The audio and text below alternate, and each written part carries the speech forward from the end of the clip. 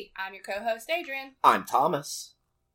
And I'm Zach, and we forgot that it was Halloween last time, so happy Halloween, and happy Thanksgiving, and all the holidays. All the holidays. Right. Well, According to the stores, it's now Christmas, so... Yes. We tend to record a little early, so... Mariah Carey has been de-thawed at this point, and it's... they let her out of Christmas the carbon time, jail. Unfortunately. Yeah, the Carbonite jail from Star Wars, right? Yep. I got the reference. Hell yeah. You did it. So people are always like, how come you haven't seen Star Wars? I'm like, because I feel like I've seen it all through GIFs and memes. Well, that's really need to watch that's my response about Parks and Rec, too. I've seen all the good parts. Don't need to see any more of it. It's a really good show. No, it's not. I was going to say, what I've watched of it was terrible. Ooh. Season 1's rough. After that, you're good to go. Yeah. But, okay, what are we doing today? Today, We're venturing off the beaten path. I pulled another D&D book off my shelf, The Explorer's Guide to Wildemount. So today we're going to cover a monster from their bestiary and an item from their items list instead of... It's not an itemary? I don't think so. It's just I guess it's an inventory. Yeah, inventory. Maybe. They have it labeled as Wildemount Treasures. Ooh. Yeah. The vault. So, for those of you who aren't familiar, Wildemount is part of the larger world of Exandria, which is where the Critical Role campaigns are set. Yeah, they are. I believe Wildemount is the setting for Campaign 2? Correct. Okay. I haven't listened to Campaign 2. Which It's was how I long. grabbed this book without even realizing it was part of Critical Role. You knew it was written by Mercer, right? Wasn't it written? Not when I bought it. Oh, I thought you It is written by Mercer. Yeah, I thought you knew that when you got it. I did. He's published 3 books now. Yeah. So one is a revisit, though, but yeah. Cool. But yeah, I just thought it sounded like a fun setting to someday run my own D&D campaign. 2 years ago. Still hadn't done it. That was last year. It was only a year ago. Well, still it haven't was done September of last year. We were shooting to start last August, September. Yeah. We're only a little behind. You know. Yeah. So what's it's special about Wildemount? Isn't it like wintry or something? Cold? Part of it. I mean, it's one of the continents. Oh, okay. Right? I don't know if there's anything particular. I don't know anything about it. It's its own continent in Exandria. It is the location for campaign 2. It does have a colder region, and in the show, it is in a war. Yes. A war between countries is the important thing about it. Yes, this is very much if this is something you're interested in running a world in, there is a lot of politics and intrigue and war. Yes. To be had. If that is the kind of campaign you want to run, I would look into this one, because that definitely seems to be a major theme. So, what monster are we going with? Today we are on page 295 of the Explorer's Guide to Wildemount. We will be talking about the Moorbounder. He bounds more. He bounds the moor. He bounds more all the time, everywhere, all at once. One of the many predators to stalk the marshlands and muddy foothills of Xhorhas. Is that right? Xhorhas is how it's pronounced, yeah. Yep. Moorbounders are known... Or your house. Sorry. I'm speaking. I know. Sorry. Do you not have anybody there to tell you that they are speaking, Zach? You just speak all the time, huh? I say that all the time to Cooper because he just barks at me. Oh, okay. Perfect. That makes sense. Especially when I'm teaching. It's very annoying, and I just have to apologize to my students. It's rough. Moorbounders are known as dangerous killers to those who try to avoid them on their travels, and as prized mounts for those willing to capture and train them. Though the process that was part of Campaign 2. They did have Moorbounder mounts. Did they? Ooh, yes, that sounds fun. They scared everyone. Yeah, these things very much look like large cats. Like a Black Panther like with panthers, tusks. But they're really muscly and bulky and have tusks. Yep. So, I would picture like something between a Black Panther and a boar, almost. It's the closest I can get to what this picture looks like, and it's walking through water because it's a marshy thing. That's what a moor, yes, is. I don't... Okay, thank you. A moor. One of them studied the environmental sciences outdoors, and the others of us have been in a lab all of our lives. Yes. In Shakespeare's time, it was also a black person. A name for a black person as well. Oh, but also, Lord. But also a moor is like a marshy area. Yeah. So he's a bounder of the moors. Thank you. Yeah. Thank you for explaining that. Yep. You seemed like you needed it. Though the process of domesticating a moorbounder is fraught with peril, these creatures can become favored hunting companions and powerful war mounts. I believe that. Okay. They are natural hunters. Moorbounders hunt with elongated tusks and retractable claws. With vague resemblance to large hunting cats, their muscular bodies are built for combat, granting them incredible prowess at leaping and a running speed that makes them dominant carnivores.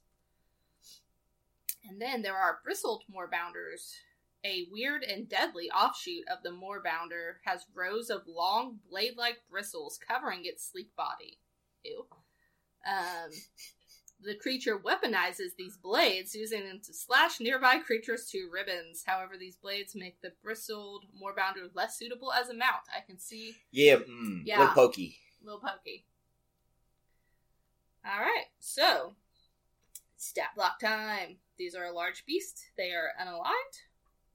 They have a natural armor class of 13, hit points of 30, 40, 10 plus 8, and a speed of 70 feet. Oh, yeah. Bounding. Damn. They fast. They are faster than a horse. They fast. They will catch you. They have a strength of 18, a dex of 14, a con of 14, an intelligence of 2. So they not smart. Can't communicate with them. Wisdom of 13 and a charisma of 5. So you can train something with a -4 intelligence to be a mount? Yeah, I mean, I think all the beasts are unintelligent. Yeah, they all have a intelligence level 4 or lower. I mean, I think it would be frowned upon morally to have intelligent right. It's okay. So it's wisdom. It's a higher wisdom and a lower intelligence, right? I may be beasts always have low intelligence and higher wisdom. That's what I'm getting backwards. They are not book smart, but they're aware of their surroundings. Gotcha. Yeah. Right. They have a dark vision 60 feet, passive perception 11. Obviously no languages. And they are CR1. So these are your, like, when you're playing your MMORPGs, these are the things that you go out and you just like, I'm going to kill that one, I'm going to kill that one, I'm going to kill, when you're XP farming. Those are normally even lower CRs. There's like 1/8 CRs too. Right, 1/4. Right. I was going to say these kind of is like not low for CR of 1. Okay. Yeah, like level 1, if 1 or 2 of these would be difficult. Level 1 player, this would be hard. Right. Mm-hmm. Okay. Yeah. I guess I'm thinking of Gerblins. Those are, I think, 1/4 for a goblin. Right. Yep. Special abilities. They have Standing Leap. The Moorbounder's long jump is up to 40 feet high. And its high jump is 20 feet with or without a running start. Jesus. So they can just jump up in that tree. Yeah, I was going to say, don't hide in the trees from this guy. Don't hide in the trees. They're going to grab your leg and take you down. Mm-hmm. From 20 feet is their high jump? Yeah. Can you imagine them jumping, biting, and then pulling you down? And because of the fall damage, that's a total of 2d6 extra damage. Yep. Their attack is claws. It's a melee weapon attack, +6 to hit. Reach of 5 feet, 1 target, and it does 4d4 + 4 slashing damage. So that's not too bad. If we move over to the bristled moorbounder, it looks like stats are largely the same. It has an armor class of 15 and some more hit points. It is considered a CR3. Oh, that's a big... It's a big jump. That's a jump. That's because now we have blades. On its spine, geez. Bladed hide. At the start of each of its turns, the Moorbounder deals 5 or 2d4 piercing damage to any creature grappling it. Well, don't grapple seems like it. the less than ideal way to fight it. And still has the high jump. Oh, wrestling. It also has multi-attack. Ah. So that's a big difference. It makes 2 attack, 1 with blades and 1 with its claws. So the blades are +6 to hit, 5 feet reach, 1 target, does 2d6 plus 4 slashing, as opposed to 4d4 plus 4 from the claws. So the multi-attack makes a big difference on challenge rating. Yep. Yes, it does. Yeah. That's the same thing for a player too. Once you get that at level 5, you are much harder to hit. Oh, yeah, no. I like multi-attack. I can see why. Especially if you're a melee-based character. Yep. Well, that's an exciting creature. I like that. I mean, it's clearly something from Matt Mercer's imagination, right? Like, and I mean, all of these creatures we're talking about are from imagination or folklore. But I like the idea of using those as kind of like your rapid-paced creature. Buying one of those, I recall they bought them in the game for like 50 to 100 gold pieces each, something like that. Like, they're not, or more. They're not cheap. They're expensive mounts, because I think a war horse is like 400 gold pieces in the equipment list. So buying one of those is going to be very, very expensive in most cases. Which makes sense, because they're hard to train and hard to get. Yes, very much so. I can see to me, this would be a fun, like, hey guys, you're actually in Moorbounder territory. Why don't we try to set up an encounter where you can wrangle your own Moorbounder, and either a party member is like a druid or anybody who has beast bond and is willing to kind of cast that on the party's animals to try to get them to be friends with them and use them as mounts, which will make it a little faster. That lasts 24 hours, and the creature can decide. You're going to have to bribe that creature, which is usually through food, to hold on to them and keep them in the group. But they have to capture them and stuff like that. You clearly can't capture the one that you're not supposed to ride, because that just says stab me in the genitals. And so... you need a really good saddle for that one. I don't even know if that's going to say anything. It's just it's knives. It's going to cut through leather. So the idea would be behind that is to easily go through or not easily, it would be a challenge to have them stop the animal handle them down to be captured, use beast bond or something on them, and try to convince them to be your ally. And then you'd have to do animal handling checks and feed them. They are carnivores, and so they eat anything. So I recall multiple times where the group would just kill somebody somewhere, and as they're kind of like trying to figure out what they're going to do about the bodies, the Moorbounders have already eaten them. So it's a good trash disposal too. I think it's a good way, circle of life. They are going to finish what they started. But I could see it being an interesting thing. Also, it would be a good use for a encounter in Xhorhas, or wherever you're setting it in your own setting, where your enemies have one of these. And they are bounding away from you, as they are Moorbounders in a swamp, maybe. Who knows? And are running away very quickly. And you have a horse that doesn't have that speed. And so you have to do a chase scene, which we've already had a discussion in the past about. But I can see this as being a good encounter of a chase or a hunt together. Not necessarily like they come across you and fight you. That is the standard encounter of like, you're in their territory, you are now in their food chain as well. Like when you go knee deep in the ocean for sharks. So in this case, if you're in a moor, you're part of the food chain. So I can see that as a good opportunity to kind of introduce the players to like how dangerous the environment is, but also there's an opportunity to get a mount type thing. So it would depend on if the players are aware that that's a possibility. Maybe they've seen someone in town riding one of these and go, that's dope and also scary. And then they're attacked by them outside.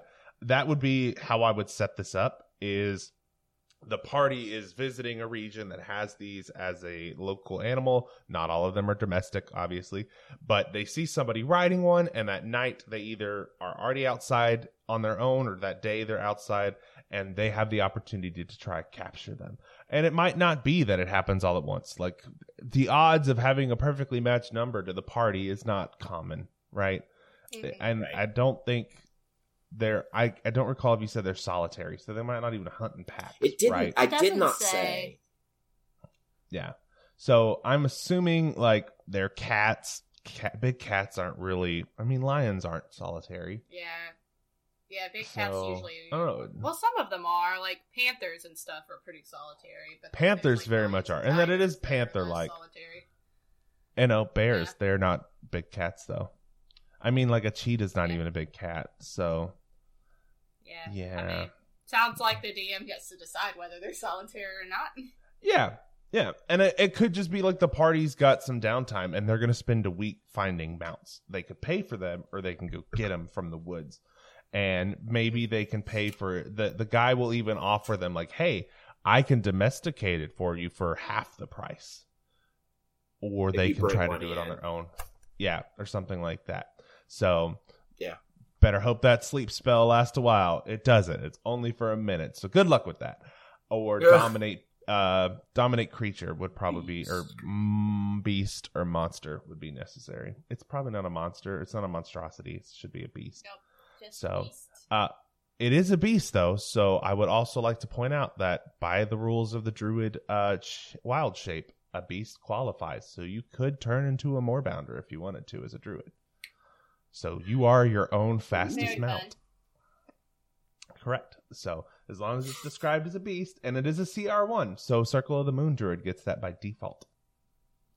Nice. Cool. And until you're level 6 or something, or it might be 8, I can't remember exactly where it's half your level, then you could turn into the one with knives on the back.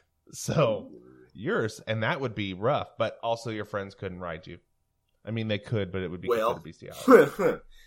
You ready to move on to our magic item? Yes, I've heard the name of this one, and I'm interested. Hit me with it. Yep. So we have the Amulet of the Drunkard, and it's on page 265, also in the Adventurer's Guide to Wild Mounts. Explorer's Guide. Explorers, adventurers. What's the difference? We're not getting into that right now. Oh, Says the man who corrected Adrian on Moors. I informed her. She informed you. Yeah, she's staring daggers. Anyway, 265, Amulet of the Drunkard is a wondrous item, and it's uncommon. This amulet smells of old, ale-stained wood. While wearing it, you can regain 4d4 plus 4 hit points when you drink a pint of beer, ale, mead, or wine. Once the amulet has restored hit points, it can't do so again until the next dawn. Does it? Damn. Yeah, free hero. That's nice. Beer. It's sweet, huh? This is my beer is my new healing potion. It's good. I feel like it's good for storytelling. Like it pulls you into taverns and stuff more. Well, it pulls you into taverns, but a price of a drink is so, because it doesn't say the quality, right? It just says a beverage of a pint volume. It says a pint of beer, ale, mead, or wine. And what's the hit points again that you get back? 4d4. 4d4? Yeah, plus 4. Plus 4. It's a lot of plus hit 4. points. So that is the equivalent of 2 health potions. Right. Yeah. So at minimum 8. Right off the bat. Yeah, at minimum 8. But and 20. Is my math right? Yeah, 20 math. Yeah, that's right. Between 8 so, and 20 hit points. excuse me, something in my throat. No. I'll edit that out. I won't. I'm just kidding. But so a standard health potion is 50 gold pieces. Unless your market is bad, then it's way more than that or worse. So the way that would, I mean, just imagine you're getting 4d4 hit points back just by drinking a 5 silver piece drink. Yeah. Yep. And daily. Beer is cheap. It works daily. Daily, yeah. So you so could you could just like keep a flask on you and like, oh, I'm in the middle of a fight. Instead of pulling out a 50 gold health potion, I'm gonna take a swig. Yeah, you could just chug it and take a bunch of it. Yeah, you gotta quaff that shit because it's gotta be a pint. Yeah, Adrian, and I guess it would take her a while. Take Adrian a You while have to get her nurse pint. it, maybe. Yeah. I mean, it's wine or I think it said liquor too. Liquor, wine, or beer. No, it said mead. Oh, mead. Oh, okay. Liquor's really not listed in this game very often. It's mainly Beer, wine. ale, mead, wine. Yeah. So you could do that. That would be a great add-on to like the way of the monk, way of the drunken palm, or something like that. Yes. Way of the drunken monk or something. I don't know. I played that. For the one that Zach. Oh yeah, that's the one DM'd we for did us. a few episodes. It's been so long. Before you had to do grad school and got busy. Well, no, he was in grad school. he He had just to focus. decided he wasn't busy enough. Yeah. It Yeah, was fun. we did I like decided that- 4 sessions, I think. So Of a D&D game? yeah, Or a that's campaign? about all we did. And then you were like, "I have to write my dissertation. You fired us." That was, yeah. And did I graduate that year? No. That was 2019. Yeah, didn't do it till 2020. I had to have a pandemic to get me to graduate. Yeah. But Nothing like a more little my- bit of pressure. Yeah, it was more my advisor than anything. So, yeah, I agree. I think it would be a good drink to have. It would be a good way to... Item. Yeah, And I mean, drink. it does require a drink with it. Yes, So, but it but could be the paired- drink the drink goes away. The amulet sticks around. I hope. Yeah. You better. Yeah. Don't drink you the would, amulet. You could try. What if you put it somewhere? But that would go really well. Well, that was alcohol technically, but or liquor. The one of the characters from the second campaign had a endless flask of, I want to say, whiskey that they had created because they were an alcoholic in game. And so they eventually changed it to something less strong. I want to say it was wine maybe by the end. I can't remember. But they that would have been good, but whiskey doesn't qualify. So if you did wine, you could just have an endless flask of that and just chug it on the battlefield for a pint. But you would have to... I could see it being helpful, but you also have to count into the fact that that's probably not a good combat strategy because you will be drunk. Yeah, I was I wondering. mean, Like, unless it's do you're you the one make- drunk pint. monk. It's you one make- pint a day. Yeah, if That's I know some- you don't drink much, Zach, but one pint is not going to get most people That's drunk. true. And mead and wine don't have enough One alcohol pint content of wine to is a One lot. pint of wine is quite a bit.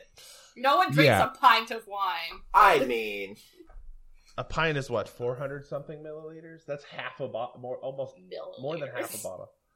I'm Freaking trying. chemist. American units are stupid. We all know well, that. agreed. Yes. Agreed. Yeah. But a pint did not originate in America. Yeah. I do not believe. Nope. No, it's in Europe. Okay. So, But they still use pints, but they're not the same pint volume. oh, that's So a U.S. Okay. pint is 473 milliliters. That's more than half a bottle of wine if you have a handle, which is 750 milliliters. Yep. So, damn. It's a lot. Yeah, you would never drink that much wine. on the battlefield. Yeah, so how would you like make them do a con Con save. save to see if they can chug their beer and not I don't know, Get drunk. spill it Yeah. or get drunk or Yeah, perfect item for like a dwarf or anybody with a background and with a resistance to poison. yeah. So you could drink it. I love that's the description. I love like we have a resistance to poison, and then they're like booze is poison, which it is. And It you're is. right. Alcohol So- is poison. The dose makes the poison. the so dose you does know. make the poison. True. Yeah. Well, I mean, it's the dosage and then how it biochemically breaks down. But yes, Yes. so All right, it's nerds. fun. You, I you- have you're a talking to professional degree in poisons. yeah, and I have a background in immunity. So yeah, Right. it's fun. We I have use a bunch of background in touching ethanol. grass. Yep, touching grass, going outside. Uh-huh. We use a lot of ethanol to sterilize our biosafety cabinet, so we're on top of it. Yeah. All right. So, It smells horrible. you ready to tip us? Yeah, just the tips? Let's do it. Just the tips. Just so- the tips. So, been discussing how I'm going to actually start DMing, and I think we've determined that starting with a one-off is probably the best approach. I would highly recommend that. Talk to me about your strategies, about how you do a one-off differently from a regular campaign, and how maybe to get started if you just want to test out your DMing skills doing the one-off. So, great question. Because we know you love one-offs and have them all the time. One-offs, I do. You don't like commitment. We get have commitment issues. Yeah. Hashtag same. Yeah. So I've actually what I usually will do is I will pick a theme and go with that for a one-off. So and even if it's not a one-off, it might be like considered a mini campaign. Yeah. So that is normally I'll see something that I find interesting that'll be like a writing prompt or whatever. And so one writing prompt I saw recently was like, hey, what if the zombie infection wasn't actually turning people into zombies? It just made you see zombies until you became the zombie. So that is a concept I ran with. And so I wrote a 3-part series about that, which starts off with the spoiler alert. I hope y'all forget this because eventually I'll probably do the space one-off with you guys. But Adrian very much wants to do the space one-off. I know. The space one-off so bad. Zach. We can do it in December probably. Maybe. I don't know. Because it's holiday time, right? Like every weekend is booked at this point. Absolutely. So busy. But yeah. The way I can see it is that you would have the way I always approach it is, one, you can always buy one. You can always download one. There's always many things you can do. A one-off story. Yep. You can find them on GM's Binder, DriveThruRPG. There's another one that I cannot remember. I use DriveThruRPG the most because it's usually pretty cheap. I do say there's a lot of them that are free on there, but they do have a, hey, come back and pay for it if you like option. So once you've downloaded it, if you liked it, you can go and support the creator, which I highly recommend. And you should support people that make good content. Exactly. That sounds like a jab at our listeners. I don't know how, but I mean, we're not charging you for this. There's literally no way for them to support us. No. You can support us by commenting on my Instagram posts. We have a Patreon. I just never turned it on. What? We have a Patreon? We have a Patreon. You're taking in all this cash and not sharing. We didn't even know this was a thing. It's offline. We made an account for Patreon and then never did anything with it because we're just like, well, we're not consistent enough. And nobody talks to us anyways. Once people pay you, you're supposed to be consistent. You have to dedicate yourself to it, and I mean, we are. Yeah, I said pay people for good content. That's true. I was not. That was not directed at our listeners. You prefaced it. Good point. So, what I generally do for the one-offs is I'll either find one that I think is interesting, or, for example, the one we played with your coworkers was themed. It was Halloween. Yeah, we did the zombies versus werewolves. Yeah. And which was very fun. It was fun. Yeah. The premise of that one is that the zombies and werewolves lived on. We all went to the same college. Vampires and werewolves. Vampires and werewolves. That's right. Zombies doesn't really work out. In D&D lore. So the concept of that was to and it was stupid, is it was modern. So the party had their own weapons on them. They didn't necessarily have to carry around like their old ancient weapons because zombies and werewolves have claws and shit. But damn it, you got me saying zombies. Vampires and werewolves. So we used our college campus that we all attended since they all knew it pretty well. And especially since I had maps of it from taking photos of them. And we had a one-off where they were hosting a fraternity party because all of those are such ancient organizations of werewolf and zombies that they actually have fraternities on campus, and their numbers are slim.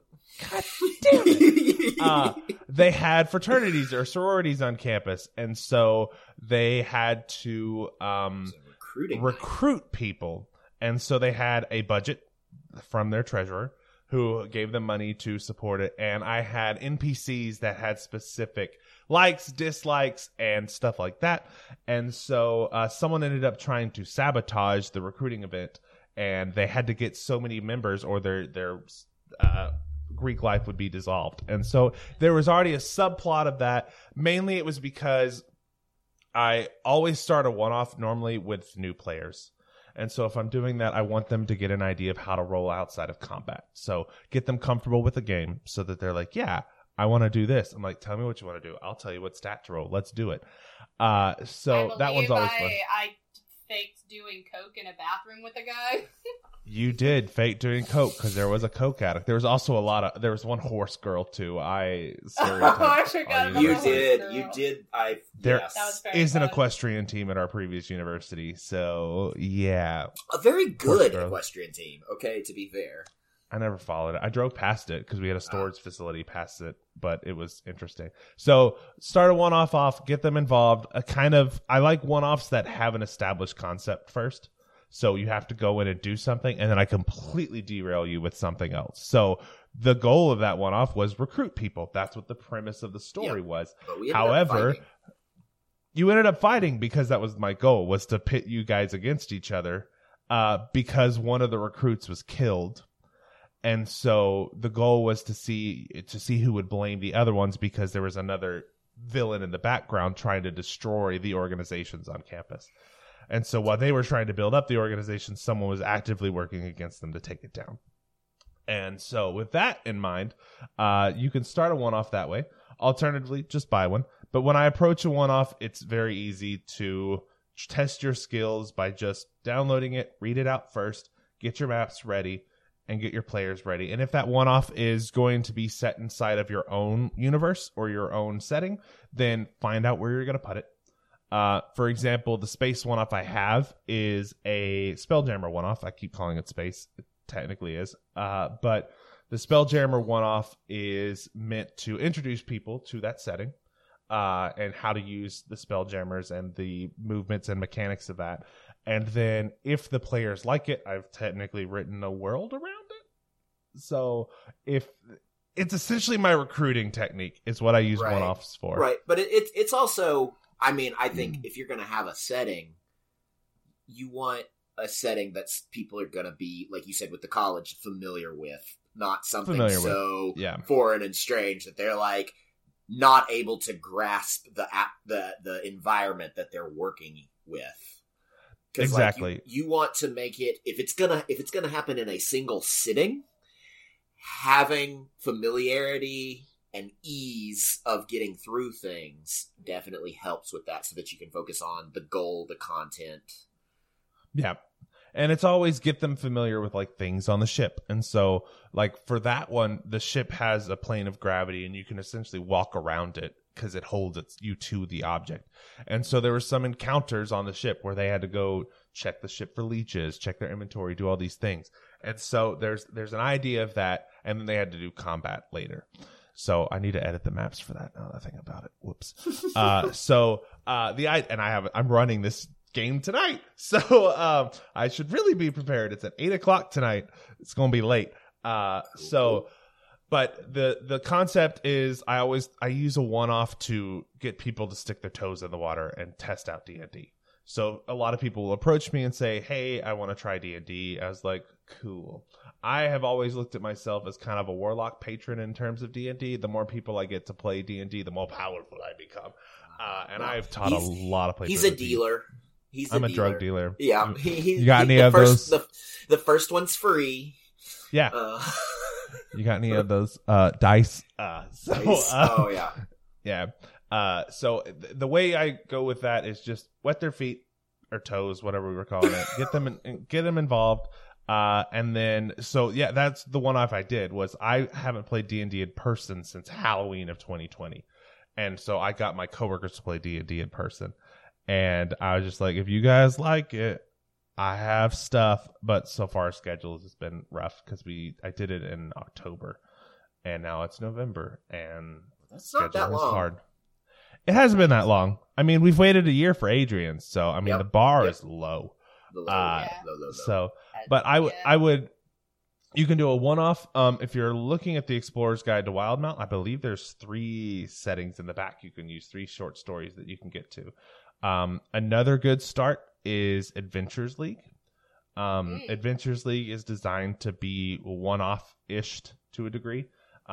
It depends on the table. If it's a very big table, which is very common in Adventures League, with multiple people, you will probably have it break into multiple sections, but those are meant to be digested and processed in about 3 hours for Adventures League. And they're created by Wizards of the Coast in general to get people to play in game shops.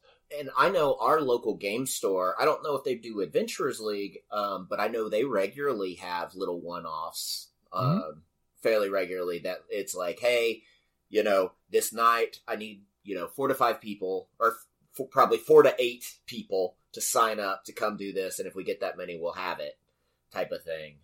And they do that like 2 or 3 times a month, probably. Yeah. So. There's a local game shop that does that as well. I enjoy it. One-offs are my favorite because it's not, like you said, I'm not very committal to a campaign.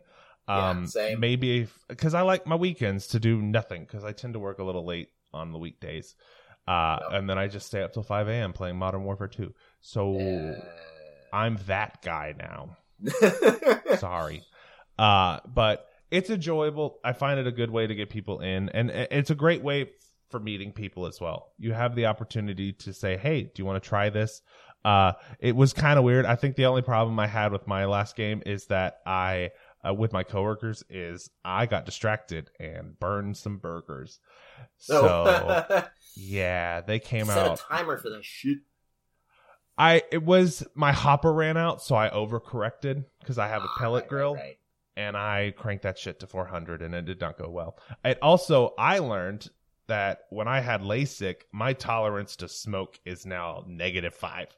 It is bad. And so if I get smoke in my eyes, I'm out. I can't see.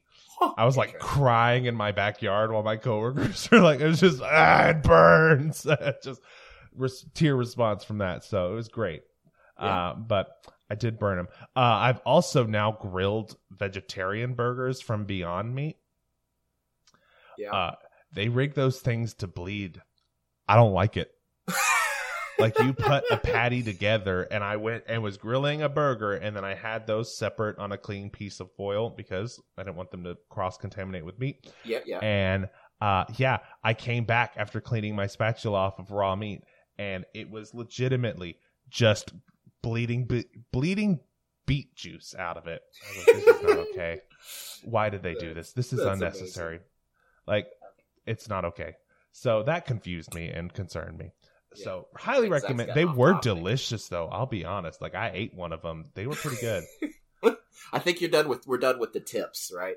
We're done with the tips. Whenever you're grilling your veggie burgers, watch them. But also, I don't know. Be warned, they bleed if you've never done it before. It's very off-putting. So yeah, just the tips. Do your one-offs. Get your feet wet. Try it out. Mainly, it's an opportunity to invest in a setting. The way I will sometimes do it is for newer players. I'll start them off at like a level 5 one-off, and then if they're interested in it, I start at level 1 and let them work back up to the events of the one-off. Oh, so cool. That is an opportunity. So it sounds like it sounds like the one-offs are both a good place for an experienced DM to bring in new players, but it's probably also a good place to have experienced players working with a new DM as well. Correct. But you as a player, if you are the experienced one, or if you're a second DM or whatever, you're a DM at the forever DM at the table. Don't backseat DM. Don't backseat DM. If someone asks, clarify a rule. That's always great. You can always I will be asked frequently at a table, what is the normal role on that? I said it's usually this. However, rule of cool, do whatever you want. And so that gives the player, the DM, an opportunity to make their own house rules and do what they got to do.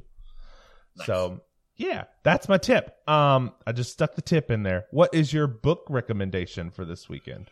Oh, I am going to bring up the Odd Thomas series by Dean Koontz. And that's one, oh man, I've read it. It's been a hot minute, but it's a very good series. Dean Koontz is one of these like prolific writers where like, he'll put out like 3 or 4 books a year type of dude. I don't know how he does it. And some are very good and some are just kind of like meh. But I thoroughly enjoyed Odd Thomas was the series that kind of got me into him. And it's it's not a description of a guy named Thomas. His first name is Odd, and his last name is Thomas. And and you really connected with this character? Yeah. That it would be lying if I said that wasn't the first thing that caught my attention. Okay. Pretty sure I picked it up in like Sam's Club before going on vacation when I was like in high school, right? Yeah. Like it was just like, what is the? Never heard of this. Odd Thomas. That sounds interesting. Let's grab it. But it's got my name on it. Yeah. I'm not conceited at all. I promise. Never. But the premise is, I think his tagline is, "I see dead people, but then by God, I do something about it." Yeah. And so he can see dead people, essentially ghosts, and nobody else can see them. They can't talk to him, but basically he solves their murders, essentially. Ooh. But it's not as basic murder mystery. Like, there's usually a bigger bad than just, like, one person that got killed. There's some other kind of dark forces that go along with it, that can... Well, I guess I'm trying to remember now what he calls them, but there's, like, these basically shadows that'll show up, and they, like, show up in bigger numbers when more people are about to die, type of thing. So almost like premonitions. Yeah. Of upcoming catastrophe. And so it's very good. It's a very funny series. And Dean Koontz has a lot of, most of his books I would say are like light at the end of the tunnel. Like they're very dark, but then they kind of, they tend to end very happily, or at least upbeat. And usually there's a bunch of like supernatural shit happening, but pretty much always the biggest bad is a human. Yeah. Right? Like in general, yeah. Right? It's like, oh, there's some scary shit out there, but the worst thing is people. Loyal executive. Yeah. Right. The on that note, I would highly recommend, it's an old series that was canceled so long ago, Pushing Daisies, with Lee Pace and Anna Friel. I love this series. I think it got canceled after 2 seasons, and I'll never forgive him. But you can find it on CW Seed app or website. It's very good. The guy who's the main character has the ability to bring people back to life by touching them. Oh. But there's equivalent exchange, if we're going full alchemist here. Yeah. That every action equal opposite reaction. So if you bring someone back to life, somebody else has to die. And so the only problem is that once he's brought them back to life by tapping them and just touching them, he cannot touch them again. Or he takes that life-giving power away. And so he has 1 minute to bring them back to life before it kills the next person, somebody else. So at one point, like this is like episode 1, beginning of the series, his mother has a heart attack and dies. And he shakes her awake, and she just wakes up like nothing happens. A minute later, his neighbor, the girl he has a crush on's father, just passes out, dies mowing the yard because his mother has exceeded the 1 minute time limit. So she dies, and then that night when his mother tucks him into bed, she gives him a kiss on the forehead, and she immediately dies again. So mom dies, neighbor's dad dies. They essentially just have like this whole familial shift, and they end up moving apart from each other. But also he has this golden retriever dog that he was playing with, and it gets hit by a car or train or something and taps it back to life. But at that point, he cannot touch the dog. He can't pet it. So he has like a little stick to pet the dog. But he has the dog in adulthood. So he's had that golden retriever since a kid.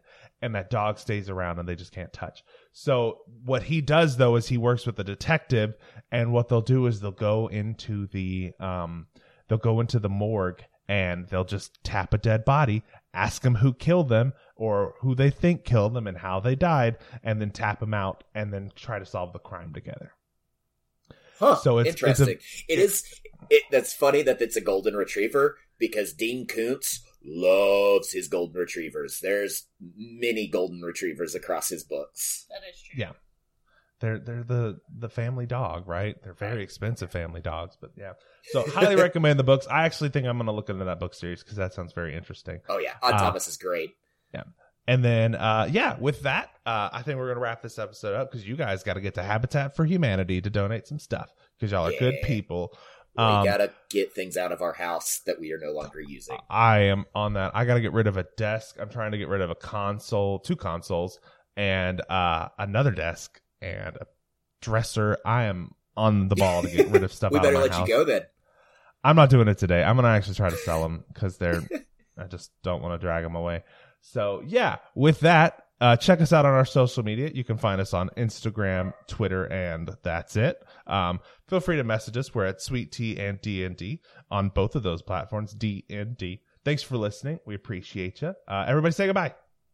Bye. Bye.